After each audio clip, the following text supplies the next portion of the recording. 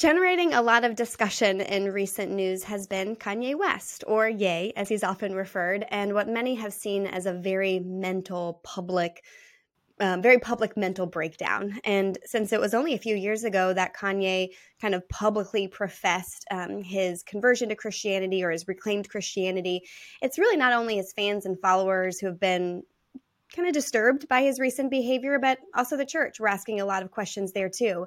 And while I don't want to take today's episode to just analyze Kanye West, I do want to talk about the church's understanding of mental health and mental illness.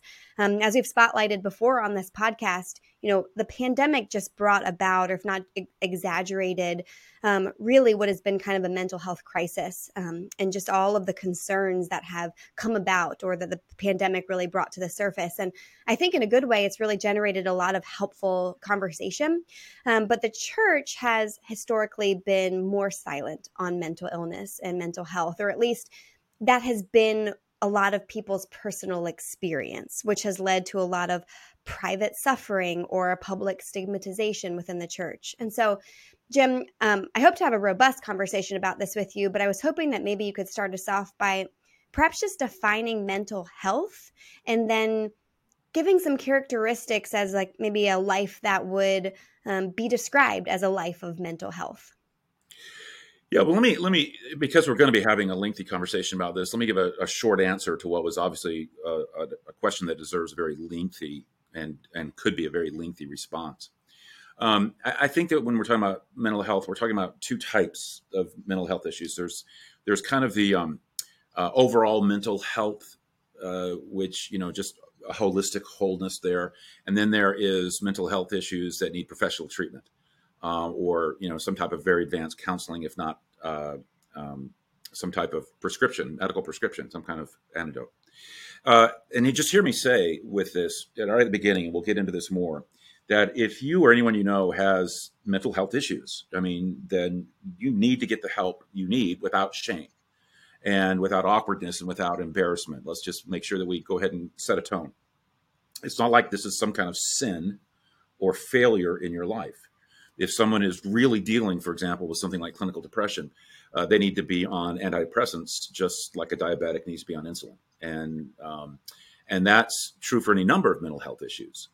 What the Bible highlights overall when it comes to mental health is overall day in, day out mental health. And if it has a prescription for that helps with garden variety types of depression, or times when you're discouraged or defeated, or when you feel isolated and alone, when you don't know who to talk to or where to go, when you feel anxious about something, when you feel overwhelmed by life and its pressures, when you just feel like you need some kind of support and help and encouragement, the Bible has a prescription. And it's a single step. Interestingly, we really can simplify it. And it's to step into intentional community. And again, we can talk about that more as this conversation goes on. Yeah, that's interesting. I'd love to hear more about that. But first, if mental health is really the target on the wall, what are some of the most common barriers that prevent us from experiencing mental health, or that force us to fall short? And I wonder too if, as you're explaining that, if any of those are specific to kind of the cultural environment of the last couple of years. Yeah. There's a reason why we're talking about this more over the last 24 to 36 months is because mental health issues exploded with all things COVID. But let's talk about, first of all, the main threats. Almost every mental health expert would tell you that the two biggest threats are isolation and loneliness. Those are two. You can talk about issues like, stress and substance abuse and a lot of other things that contribute to hereditary issues related to mental health. But the two things that have really been pinpointed are loneliness and isolation. Well, if those are two of the biggest issues related to mental dis-ease, well, then think about what's happened culturally for the last 24 to 36 months. With COVID, you had loneliness and isolation on the rise, in fact, even enforced upon us. And many of the most basic things related to community were taken away. And so from 2020 forward, you did see this huge increase in mental health issues because of loneliness, because of isolation, and you had increased stress and anxiety related to just the pandemic as well. But I don't think you can just stop there culturally. I think there's a second dynamic beyond COVID's increased isolation and loneliness. The second big cultural dynamic is the digital revolution. and how so what did we do with that isolation and loneliness? Was it just isolation and loneliness? No, we then delved headfirst into this thing called the online world. And the online world is often highly dysfunctional and anti-community, counter-community, feeds isolation and loneliness and anxiety and stress and fear. And you had the just incredible explosion of everything from conspiracy theories to on bad behavior and trolling and all kinds of things that were just contributing to a lack of mental health. So when you look at what the cultural milieu was for the last 36 months, it was a perfect storm for mental health issues to just be a devastating increase. And just to clarify, when you say isolation and loneliness, you're not using those as synonyms, right? Like, is isolation like physical and loneliness is more emotional? Well, I do think that you do see it in the mental health literature. You see those two words used separately. I mean, somewhat synonymously, because if you're isolated, you might tend to be lonely. If you're lonely, it might be because you're isolated. But it's not necessarily the fact. It's more like isolation itself has its own set of negatives. Okay. And then loneliness is often a product of that. But you can be lonely and not be isolated. Yeah. So you do kind of need to tease these out a little bit. There's a certain sense where just isolation itself has its own baggage. That's really helpful. Thank you for clarifying that. Mental illness is so much more common, I think, than most people realize. In fact, I think one of the recent studies that I read said that nearly 1 in 5 adults experience mental health problems every year. And so it makes sense that increasingly people are looking for help. I mean, they're looking to their church leaders or people in ministry, and yet often, if you were taking personal anecdotes in consideration, they're finding their churches and their leaders to be really ill-equipped or misinformed about the nature of what they're struggling with. And, I thought about, you wrote a book a while ago now, but it was called What They Didn't Teach You in Seminary. And I know you don't tackle mental health issues specifically, but I feel like really you could have. You could have dedicated a chapter to that, because that's not something that I feel like seminaries really equip pastors for, or you could speak better to that. So I guess the question is, why do you think so many people in ministry are so ill-equipped to handle or support people with mental health problems? Well, and I think you're being kind to a lot of church leaders, because I think there's just flat out spiritual malpractice. I think you can call it that when it comes to mental health issues. But let me answer your question. I think the first reason is that there is wrongly, sadly, a stigma that is attached. Many erroneously link something like depression to a sin, that it is a sin, or it's a spiritual weakness at best. You shouldn't be depressed. So there's this. Their church leaders aren't dealing with this adequately, or they're not helping people because they're viewing it through a lens that's false. That puts it into the spiritual weakness or even sin category. I think second, you're right. There's no training. There's very little training at the seminary level. Usually there's just at best courses in pastoral care and counseling. And again, pastoral care is different than formal, counseling, a trained counselor. And then that's different than a true mental health professional like a psychologist or psychiatrist. And so you've got the degrees to which, the training is there for these particularly advanced issues, and even recognize it. And that's another thing too. When you don't have some knowledge or training and you haven't done some work on this, you don't even have the ability to have pastoral care function as mental health triage. And what I mean by that is, a triage unit medically is where you assess, you make an assessment, and you're able to make an assessment. It may not be your area of expertise to be able to solve, but you're able to make an assessment. Okay. So like an EMT person, they're doing an immediate care, but also triage. So they know exactly, okay, this is what we need to tell the hospital is coming their way. They need to have a cardiologist ready, or they need to have a GI person ready, because it's a blockage or whatever it is. There's an assessment so that they know how they can best serve. And so I don't think they're even accepting their role to form to be a triage. And in terms of referring people and knowing how best to refer people. And I think the last thing is that we do try to spiritualize everything. I think this for the average pastor. And I'm not trying to put pastors down. I am one, and I have a huge heart for pastors. But I also want this to be helpful in a broad sense. So let me self critique that pastors tend to maybe perhaps spiritualize everything. And have you ever heard the old line, if you're a hammer, everything looks like a nail? And so what can happen to a pastor if they're not careful is that every person they meet with, every situation they encounter, they instantly spiritualize it. And, they're a hammer, and so it looks like a nail. So that's how I'm going to address it and treat it and deal with it. And I think that pastors, church leaders, and others would be well advised to have a broader view. And just like I would say to a counselor, hey, not everything is maybe mental health. There could be something spiritual going on there.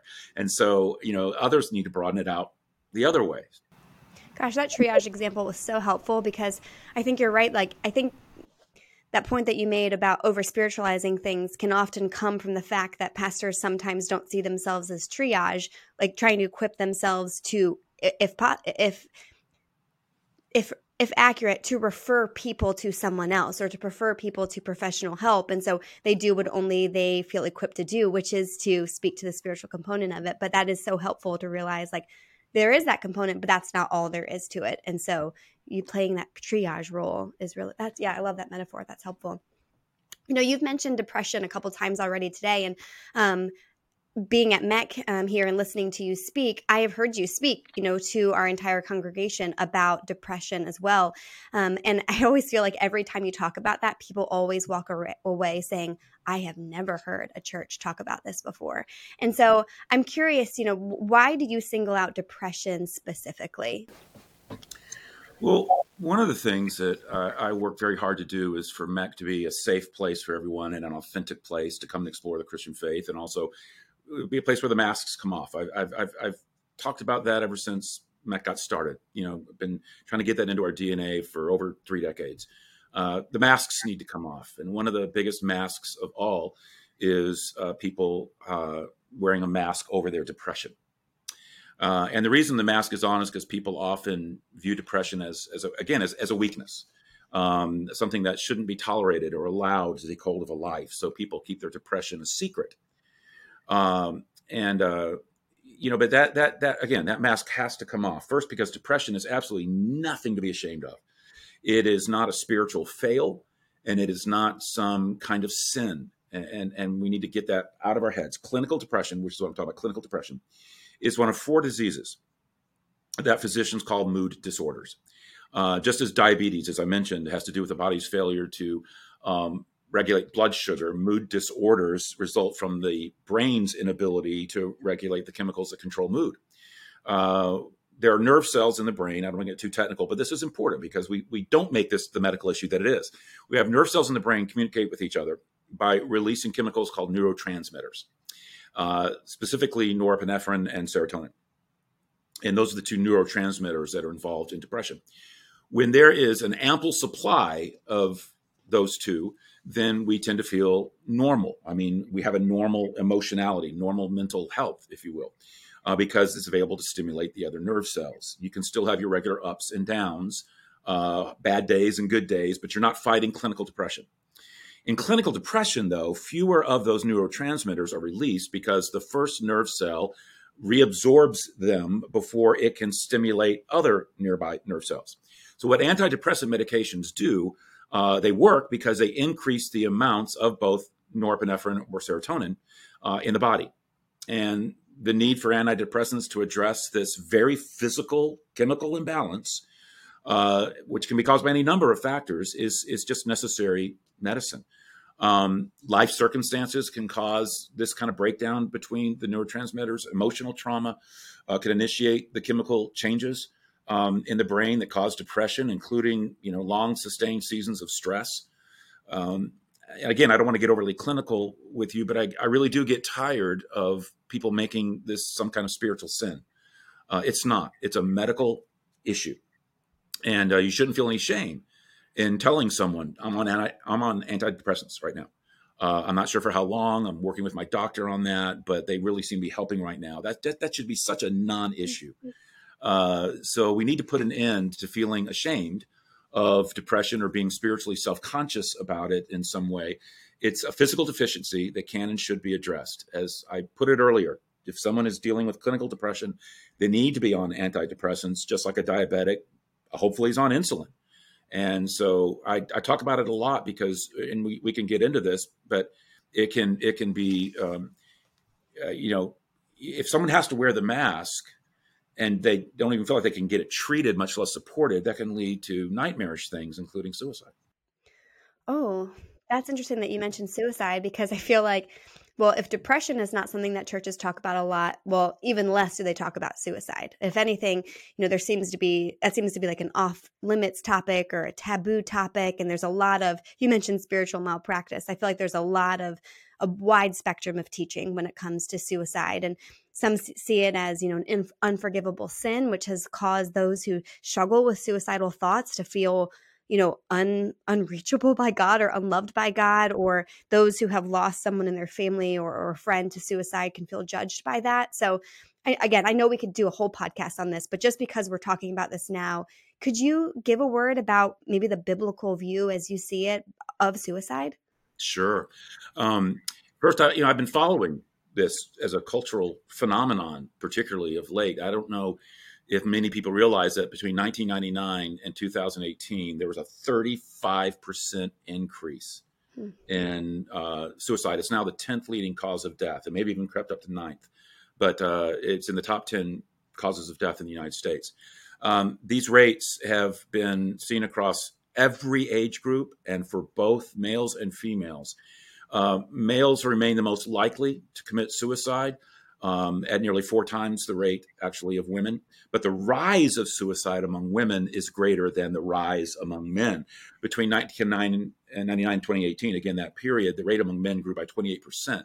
The rate among women, it grew by 55%. Wow. So it's very alarming across the board. Suicide has been historically condemned by the Christian faith. And let me say, rightfully so. The Bible is clear. You shall not murder. And the reason is simple. Life is sacred. The fact that each and every one of us is made in the image of God gives each and every one of us infinite worth and value, and taking it upon ourselves to end a life is the ultimate act of defiance against God, for life is his and his alone to give and to take. The taking of a life, murder, is showing contempt for God and his image, and it's not ours to do with as we please. And that includes murdering ourselves, because we don't own ourselves. But it is not the unforgivable sin, nor something that automatically commits you to hell. It is clearly the wrongful taking of a life and a violation of the sixth commitment. It's never God's dream or desire. And also, when done, apart from mental health issues, is a very selfish act as well, in terms of those that you leave behind. But when mental health issues are present and are behind suicide, when that's there, I'm not even sure I'm prepared to call it a sin.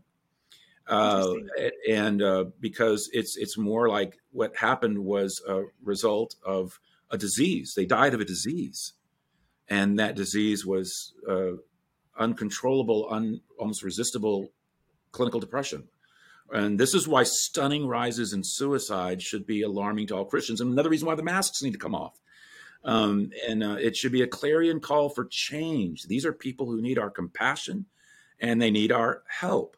And yet within the Christian community, where openness and grace should be flowing the richest and the deepest, where the masks are meant to come off and safety offered to all, no matter what we're struggling with, owning depression is virtually taboo.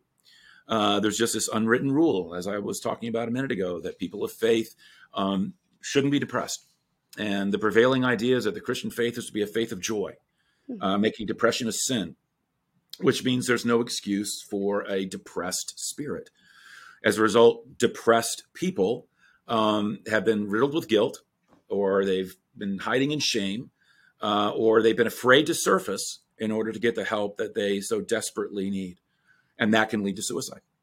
And so let's be clear about this again. And I don't mind even barring a little bit of repetition here. Depression and a strong, vibrant faith are not automatically at odds with each other. Throughout Christian history, men and women who have been deeply committed to Christ have been gripped, sometimes mercilessly, seemingly, in the icy clutches of depression. And in fact, let me walk you through some people in history that some of our listeners may know. And I, knowing we were going to be talking about some of this, I didn't know if there'd be an opportunity, but I've got some interesting quotes here in front of me. In 1527, the great Protestant reformer Martin Luther, the man who started the Lutheran Church and penned the words to one of the greatest hymns of all time, "A Mighty Fortress is Our God," wrote these words. He said, "For more than a week, I was close to the gates of death and hell, and I trembled in all my members. Christ was wholly lost." Luther went on to write that the content of the depressions was always the same: the loss of faith that God is good and that he is good to me. That's a depressed man. Charles Spurgeon, the dynamic pastor behind the 19th century revival movement, and sometimes looked back on and seen as the Billy Graham of his day, told his congregation this in 1866 about his struggle. He said, "I am the subject of depressions, of spirits so fearful that I hope none of you ever get to such extremes of wretchedness as I go through." Famed missionary to China, Hudson Taylor, who founded the China Inland Mission and battled severe depression his whole life. At one point, he discovered, and we know this from an unpublished note in his papers, that he even contemplated the awful temptation to end his life. He struggled with suicidal thoughts. And then, of course, classic, Elijah, after his huge Mount Carmel thing, he just went under a broom tree and said, "I'm ready to die." Just collapsed, emotionally spent. These people walked with God. They loved God. They gave their lives to God, and they suffered terribly with depression. And if you say, well, how can that be? Well, that's what we're trying to get across, I think. It's because we're all broken. Everyone broken can experience depression. I can, you can, anyone can. Yes, the Holy Spirit is alive and well and lives in us if we're Christ followers. But he lives in us as fallen creatures. We forget that. He lives in us as fallen creatures in a fallen world. And every one of us can get depressed. Now, can this be a spiritual battle and not just something that needs an antidepressant? I think we have to say, well, of course. I alluded to that earlier. I recall reading psychologist and author Larry Crabb on this, and I thought it was very astute. And as I try to paraphrase him, he said that some efforts to treat this depression and mental issues as a psychological disorder might in reality cheapen the mysterious battle going deep within a soul. And he adds, he says, suppose that many of the struggles we assume are symptoms of a psychological disorder are in fact evidence of a disconnected soul and a soul starving for life. And thus connecting with the source of life, not professional treatment, may be what is called for. And I totally agree. But it's not always a spiritual battle. And I think we actually, if you're going to look at the pendulum within the church, like swinging like, okay, we're making everything a psychological disorder and not spiritual, or we're making everything a spiritual disorder and not psychological. I think we swung to that side. Mm-hmm. And so I think what Crabb mentions is quite accurate, but I think that in most cases, we're making it a spiritual issue when it's a medical issue, a physical issue. But whether it's physical or spiritual, you can surface with it, and it needs help. And asking for that help should be done without shame or incrimination. But the problem is, a lot of pastors and church leaders are not talking like this. Right, and I think I want to maybe talk about that fact a little bit more, because you mentioned this in just a moment ago, but it's something that I've noticed too, that in a lot of churches, there's just this culture, and I don't think it's always intentional, but there's almost this culture of we come together to praise, but if you are dealing with something difficult, then you handle that in private. So it's like we worship and we praise as a community, but we lament privately. And again, I don't know if that's conscious. I don't know if that's like a conscious culture, but I do think that it's prevalent enough that we need to do something to battle that, because otherwise that's what, as you mentioned, makes people feel like they can't get the help that they need, or that they're the only ones who are struggling. And so I'm curious to hear what you've observed about that. And then maybe if you have any ideas as to what churches can do to cultivate an atmosphere that is balanced more with, worship and lament. Well, I would ask, I would say to a fellow pastor, if they asked me for that question, wanting help with that, I would say, well, when's the last time you did a series on issues? Hmm. Mental health issues are just struggles, or just, things where you make it legal. You're injecting it into the system of your church's ecosystem, to where it's like, oh my gosh, we're talking about this. I can't, we're actually talking about this. Hmm. I mean, we talk about money issues, we talk about marriage issues. Why can't we talk about mental health issues? Why can't we talk about, all the different areas that we struggle with, sexual addictions and pornography and so many other things? And I think that the more a church talks about it in a way that's not shame-based, and that isn't trying to just simply like convict, beat up, or whatever, but it's like, hey, let's all get on the solution side of this. Let's own what we need to own. If we need to realize that something's not healthy, okay, we'll call it unhealthy. But now let's realize why we don't want to be unhealthy in that area, and what we can do to be on the other side of it. So I think that when a pastor or church leader talks about it and kind of strips away the stigma and the sin and failure dynamics to it. And then I think a second thing you can do is to offer practical resources. And the more you offer actual practical resources, you and I were talking offline beforehand about how we just did a big seminar. It was for parents, but it was for parents to know how to deal with mental health issues with their children. Mm-hmm. And just offering something as simple as that, and just things like that, just seminars and classes where you're talking openly about this and you're providing resources. It takes away the stigma, and it gets it into the culture where you can talk about these things frankly and openly, and people can get the help that they need. Yeah, and I can be sure to link in the show notes some of the series or talks that you have given about mental health issues, in case that would be helpful.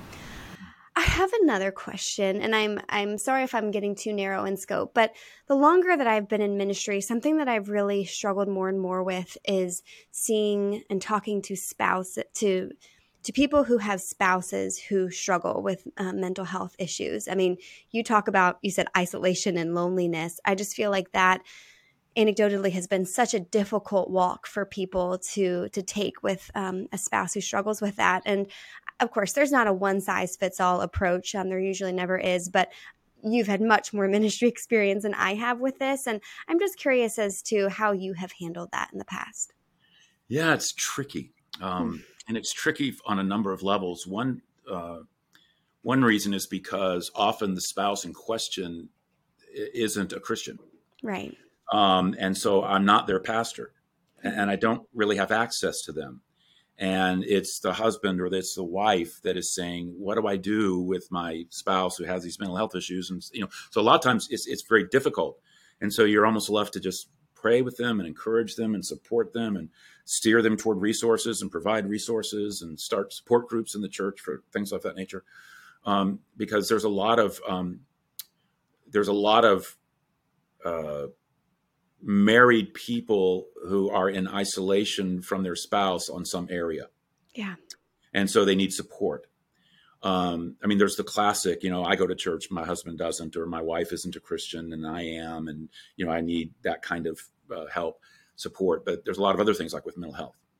I think another thing too is, though, that I've often had to try to help them with is their own guilt that they feel over their spouse, and that they can't do certain things that protect them from mental health issues, where either that person's not getting mental health help, they refuse to do that, or something else. And I'm thinking specifically of appropriate boundaries when the mental health issues can lead to abusive behavior. And that is where sometimes they just feel like, I've just got to take it, because, as opposed to no, not when it crosses some of these boundaries, like physical abuse or something like that. So it's a tricky thing. You have to walk through it case by case. But yeah, they feel terribly isolated and alone, and they don't know what to do, and they don't even. And there's certain things they might want to flee, and they don't feel like they can flee. But it's you got to really roll up your sleeves and kind of walk through some things pastorally with people in terms of the specifics. I hope ministry leaders hear you in that and hear that vantage point in case they haven't really considered it before, because I do feel like it's just becoming more and more prevalent. And so if you haven't already dealt with that at your church, then you probably will soon. So yeah. Now we're running longer today than usual, but I think that's okay. But I do want to end with one more question, because we've kind of been talking about mental health, or people tend to talk about mental health more in the lines of mental health, like illness, and less about mental health in general. And so like kind of more from the treatment perspective rather than the preventative perspective. And so do you see anything in the Bible that maybe you could talk about that would encourage us as to how to guard our mental health? there's a life I've gone back to and studied on multiple levels throughout the years that comes to mind in response to that question. And I'll try, I know we're going long, so I'll try to just make this succinct as possible. Just give the big idea. The man's life is Moses, and he dealt with a lot of mental health challenges if you study his life carefully.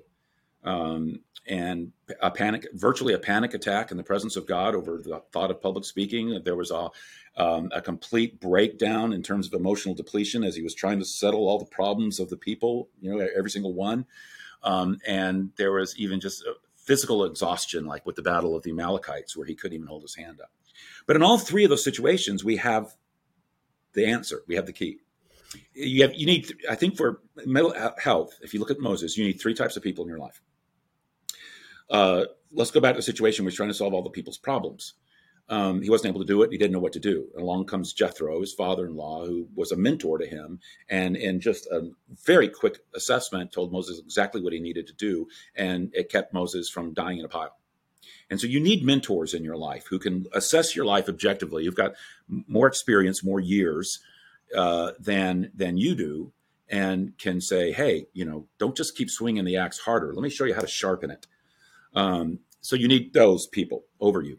You need people beside you. I mentioned he needed Aaron desperately to be his public speaker. He needed someone who had strengths where he didn't have strengths, and he needed someone who could do that. And so he needed that kind of a teammate around him. And we often don't think about purposefully filling our relational world with people who have strengths and abilities and that we don't have. In other words, okay, Moses was having a panic attack. He needed somebody who wasn't going to have a panic attack in that area and who could kind of stabilize him, in that way. And then you need people underneath you, supporters. And again, with the Battle of the Amalekites, not to get to just a quick reminder of the story, when he held the staff up, they won. When he got tired and lowered it, they lost. And so two men came along beside him, and they found a stone for him to sit on, and then they held his hands up for him, and Israel won the battle. You need all three types of people in your life. You need to be intentional about it, and you need to have the humility to welcome them in. And again, I do believe this is the beauty of the church, where you have this community there of people that can be that for you, but you have to be intentional about it. It's not something you can't just sit back passively. Community is not something that you discover. I've always said it's something that you make. You make it happen, and you create that community. But the church gives you all of the raw ingredients that you need. And the people, that's one of the beauties of the church and being there for, and why there's so many in the scriptures, what's called the one another's, where all the things that we're supposed to do for one another. And it's interesting that passage in Hebrews that says, let us not stop meeting together, has nothing to do with corporate worship. And it has everything to do with not stopping, having people enter into your life and you being willing to enter into other people's lives, so that we can encourage one another on. And that was the context of the Hebrews passage. And so it fits beautifully into this. And so if I had to give one prescription for mental health, I would say it's enter intentionally into a healthy community, do a 360-degree relational inventory and people above, beside, below you, and make sure you have those kinds of relationships in your life. And again, that's a short assessment of what I could do an entire message series on in terms of those people in your life and how that plays out for health and wholeness in a host of areas. But that's it in a nutshell. Yeah, we've talked about that a handful of times at MEC. So again, we'll share those resources in the show notes as well.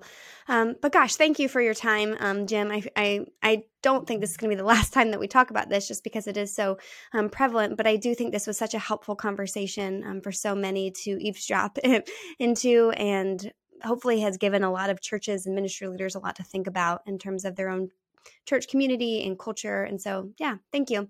Thank you guys for listening, and we hope you'll join us again next week.